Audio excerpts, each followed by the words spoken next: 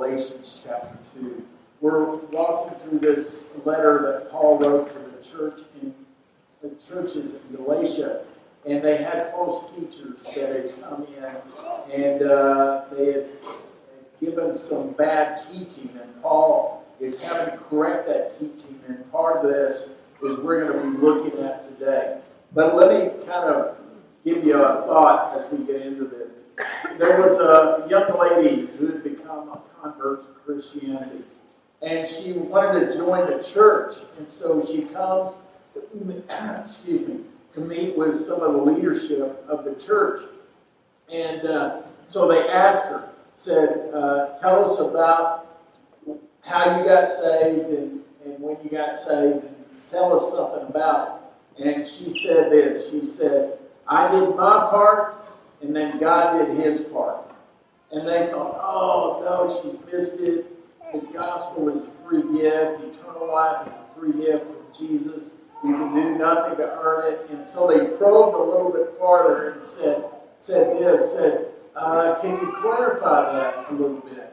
And she said, yeah, I did the sinning, He did the saving. Yeah. And I thought, there you go. That's it. We're all broken. We're all sinful. The Bible, it makes that very clear. And but what I have discovered is the church is guilty of something. I'm sure I just throw myself under the bus when I say that. But sometimes people make a decision for Christ. They make a commitment of their life to Jesus Christ. They realize their sin has separated them from God. They know they're lacking purpose in their life, forgiveness, and so they come before the Father and they realize what Jesus Christ did on the cross. They exchange their life for His forgiveness, and then what happens, and the church is guilty of this. They go through the waters of baptism, maybe, which we did last week, but then we kind of give them a Bible and just go. And what happens is they came to Christ by faith, and now they try to walk out and earn it by the way they live. And they get weary, and they get exhausted, and they burn out. And many of you know exactly what I'm talking about, because you came to Christ by faith, and yet you've been walking out trying to earn it from God. And it doesn't work that way. And so Paul is addressing this to a certain degree, and I want us to unpack this a little bit. So Galatians 2, and I want to begin with verse 15. It says this, we ourselves are Jews by birth and not Gentile sinners. Now, let me explain the term Gentile sinners a little bit, because most of us in this room, if not 99% of us, are Gentiles, and so, man, that can be offensive. But what he's saying is he's distinguishing the two. He says, we're Jews by birth and not Gentiles who didn't keep the law. Don't keep the law. So that's what he's referring to. Verse 16, yet we know that a person is not justified by works of the law, but through faith in Jesus Christ. So we also have believed in Christ Jesus in order to be justified by faith in Christ and not by works of the law, because by works of the law no one will be justified. Let me unpack that and bring it down so that it makes sense a little bit. Why was the law given? And I'm talking about the law of Moses. I'm not talking about speed limit laws and this kind of thing. Why were the laws given to the Jewish people? Well, consider that. Look at the Ten Commandments. Is it just a code of conduct? Is it a way to live? And all of us would say, yeah, man, if I could keep the Ten Commandments, and everybody keep the Ten Commandments, that would be a great thing. But if it's just a code of conduct, then all of us have to admit that we don't hit 1,000% on it, right? We, in Major League Baseball, if a guy gets hit 3 out of 10 times we call him an all-star because he hits 300.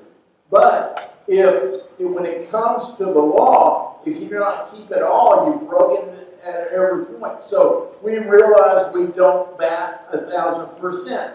Thus, here's what we try to do. We try to earn God's favor. In other words, if my good deeds outweigh my bad deeds, then God's got to take me. So we try to earn His favor. Or, if we're really failing, we try to find somebody else that's failing worse than we're failing to make us look better. And that's what we do if the law is just a code of conduct. But I want to give you this thought. The law was given to reveal, not redeem. And there's 4 things that I think the law came to reveal to us. The 10 Commandments. However you want to look at that. Law of Moses. First of all, it reveals that we are flawed and sinful. It reveals that we are flawed and sinful. All of us, we're all broken. We're all flawed. We're all sinful. In fact, Round Rock has a sin problem. Here's how I know. First of all, I live here, but number 2, when I left my house early this morning, I locked the door. Why? Because I don't want somebody coming in and taking my stuff, because we got a sin problem. We got a police department. And around us, they do so much more than arrest, but they exist because there's a sin problem. When I got here this morning, I parked over here in this parking lot, and I locked my car. Why did I do that? I don't trust you. And I have to lock my car so that you don't take whatever I have in there. And then I have a lock on my office door. So it's not just out there, it's in here. I have to be careful for you. And so I lock my office daily when I leave so that nobody breaks in and steals things. We have a sin problem in Round Rock. And it's all of us. It's not just limited to certain individuals. It's all of us. So it reveals that we're all flawed. Next, it reveals that self-will cannot make it. Self-will. In other words, if I can just turn over a new leaf enough, if I can just gut it out, suck it up, I can make it. No, you can't. The law reveals that self-will cannot make it. Hard work, moral deism, these cannot make it. Number 3, it reveals that religious rituals cannot earn it. I love that we have a church that we can gather at, we can do certain things, we can pray, we can sing, we can baptize, we can do the Lord's Supper. However, the law lets us know that religious rituals cannot earn it. And then number 4, it reveals that our materialism, relationships, talents, lineage, anything you want to put in there, can't earn it.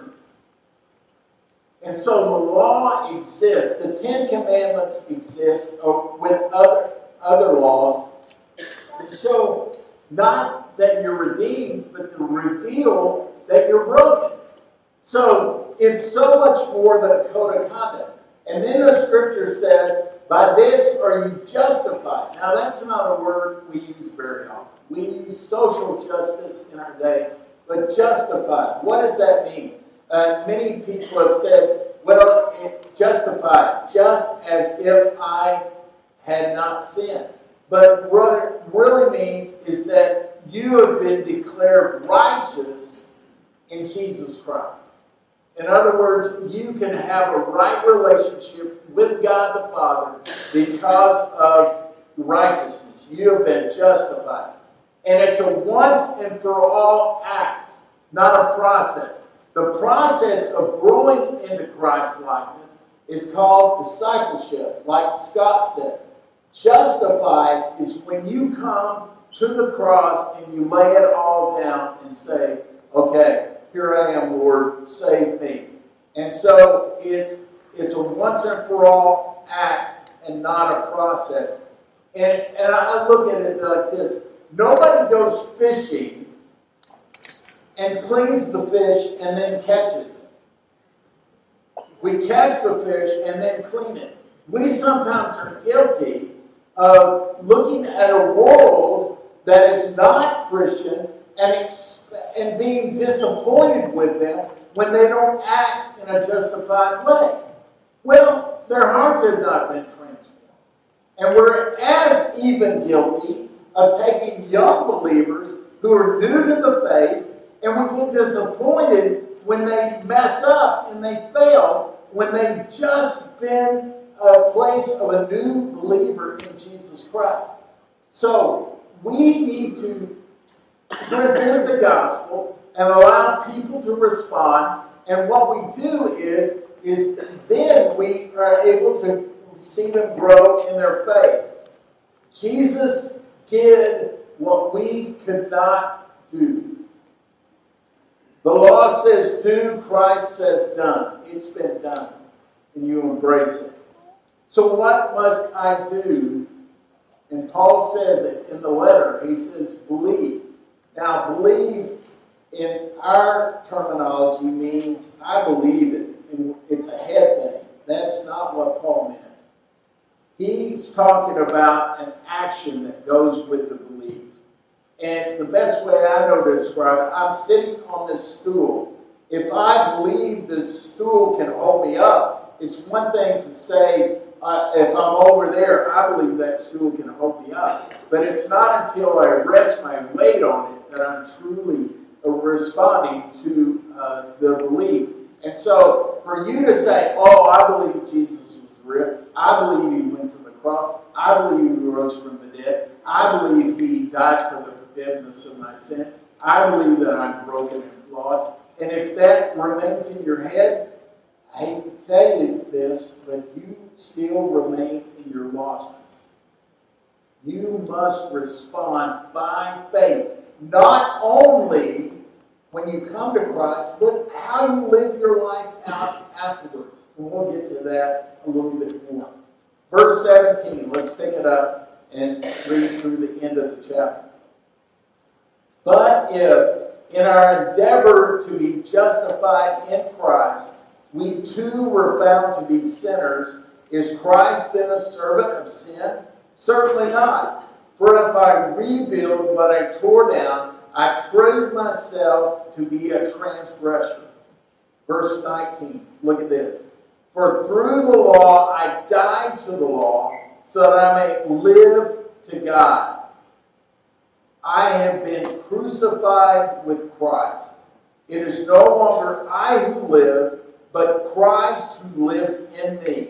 And the life I now live in the flesh, I live by faith in the Son of God who loved me and gave himself for me.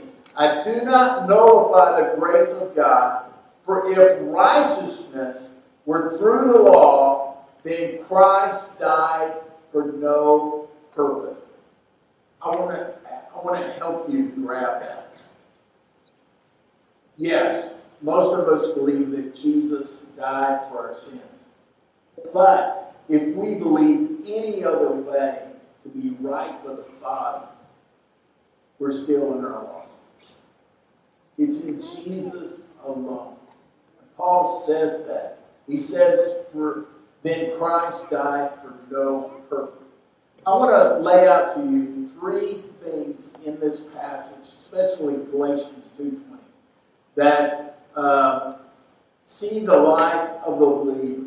Number one is this, an executed life. An executed life. Jesus died for mankind, right? It was an execution. He did no wrong in Christ's death, but we have also died. It says, I have been crucified with Christ. I died when Christ died. That's hard for us to grasp. But, however, there is daily executions that need to take place in our life. I don't know about you. All I know is me, and I know myself pretty well. And this flesh is still way too strong. And I have to find myself coming before the Father and saying, Father, kill off this part of the flesh. I lay this before you. And I know many of you struggle with the same thing. But how are we to deal with it? We must die to the self-life. I know many of you like self-help books. You go to Barnes & Noble, and it's the only place you can browse anymore. And you go to the self-help books. And listen, there's some things you can learn in self-help books. But I'm telling you, when it comes to eternity, self-help books cannot help. It cannot happen. We must die to the self-life. And then secondly, we must die to the thinking that we can do it on our own or we deserve it. We live in a day where we feel incredibly entitled. I mean, we would never say it out loud, but, oh God, I know you're grateful to have me. Look at all my talents and abilities that I can bring to you. And I'm sure the Lord is thinking, oh, brother, I can get a rock to do that, but I don't need that from you. I need your availability. You need to die to the thinking that you can do it on your own or you deserve it. There was an ancient way of dealing with punishment with criminals, especially those that committed murder. What they did is they took the corpse of the murdered person and they handcuffed it to the person who had done the murder. And so here you are carrying that corpse around face to face. It's just a matter of time before the decomposition of that corpse leads to the sucking of the life out of the one who is alive. And I'm not talking about zombie stuff. I'm not talking about that. But what I'm talking about is that when you carry death around, it's going to suck the spiritual life out of you. And so if you're not willing to deal with the Father and say, God, those things that you died for, those things, that selfishness, that self-love that I have, that pride and arrogance, God, those are sucking the spiritual life out of me. I need to commit those to you. So, the executed life. Number 2 is the exchange life. Hudson Taylor is a great China missionary who gave his life for the kingdom there in China. He was the one that coined the phrase of the exchange life. We exchange, what literally we do is we exchange our filthy rags for His righteousness. Now, is that a fair exchange? Well, not on our part. We just give God the way we are. And so we give our filthy rags and He gives us His righteousness and His forgiveness and His purity and right standing with God. As we consider ourselves dead in Christ, we realize that God takes our sin and self and exchanges it for His love and grace. The problem is, many believers have stinking thinking. We have problems in our head, and we cannot grasp this. I don't fully see this in my life. So how do we appropriate this exchange life in our lives? Well, number 1 is we need to realize that Christ has given us His life. It's no longer I who live, but Christ lives in me. And this is a fact. He has given His peace, love, forgiveness, identity. And how many people today are struggling with their identity? Hope, fullness, courage, boldness. In exchange for our sin, discouragement, hopelessness, lack of peace. I know many of you in this room, just living out day to day, you can get hopeless. Maybe your marriage is on the rocks. Maybe your kids have rebelled. Maybe your job stinks. I don't know. But we live in many hopeless situations. But I really believe that when we walk in the exchange life, this is not a prosperity thing. It's just a thing. We exchange who we were for who He is. And He has promised us that. And number one, realize Christ has given us life. Number two, accept it by faith, even when you don't feel it. We are a feeling people, especially in the West, man. We want to feel it. And I understand. We want to feel that this transition, we want to register in our spirits and walk in that freedom of feeling free. I understand that.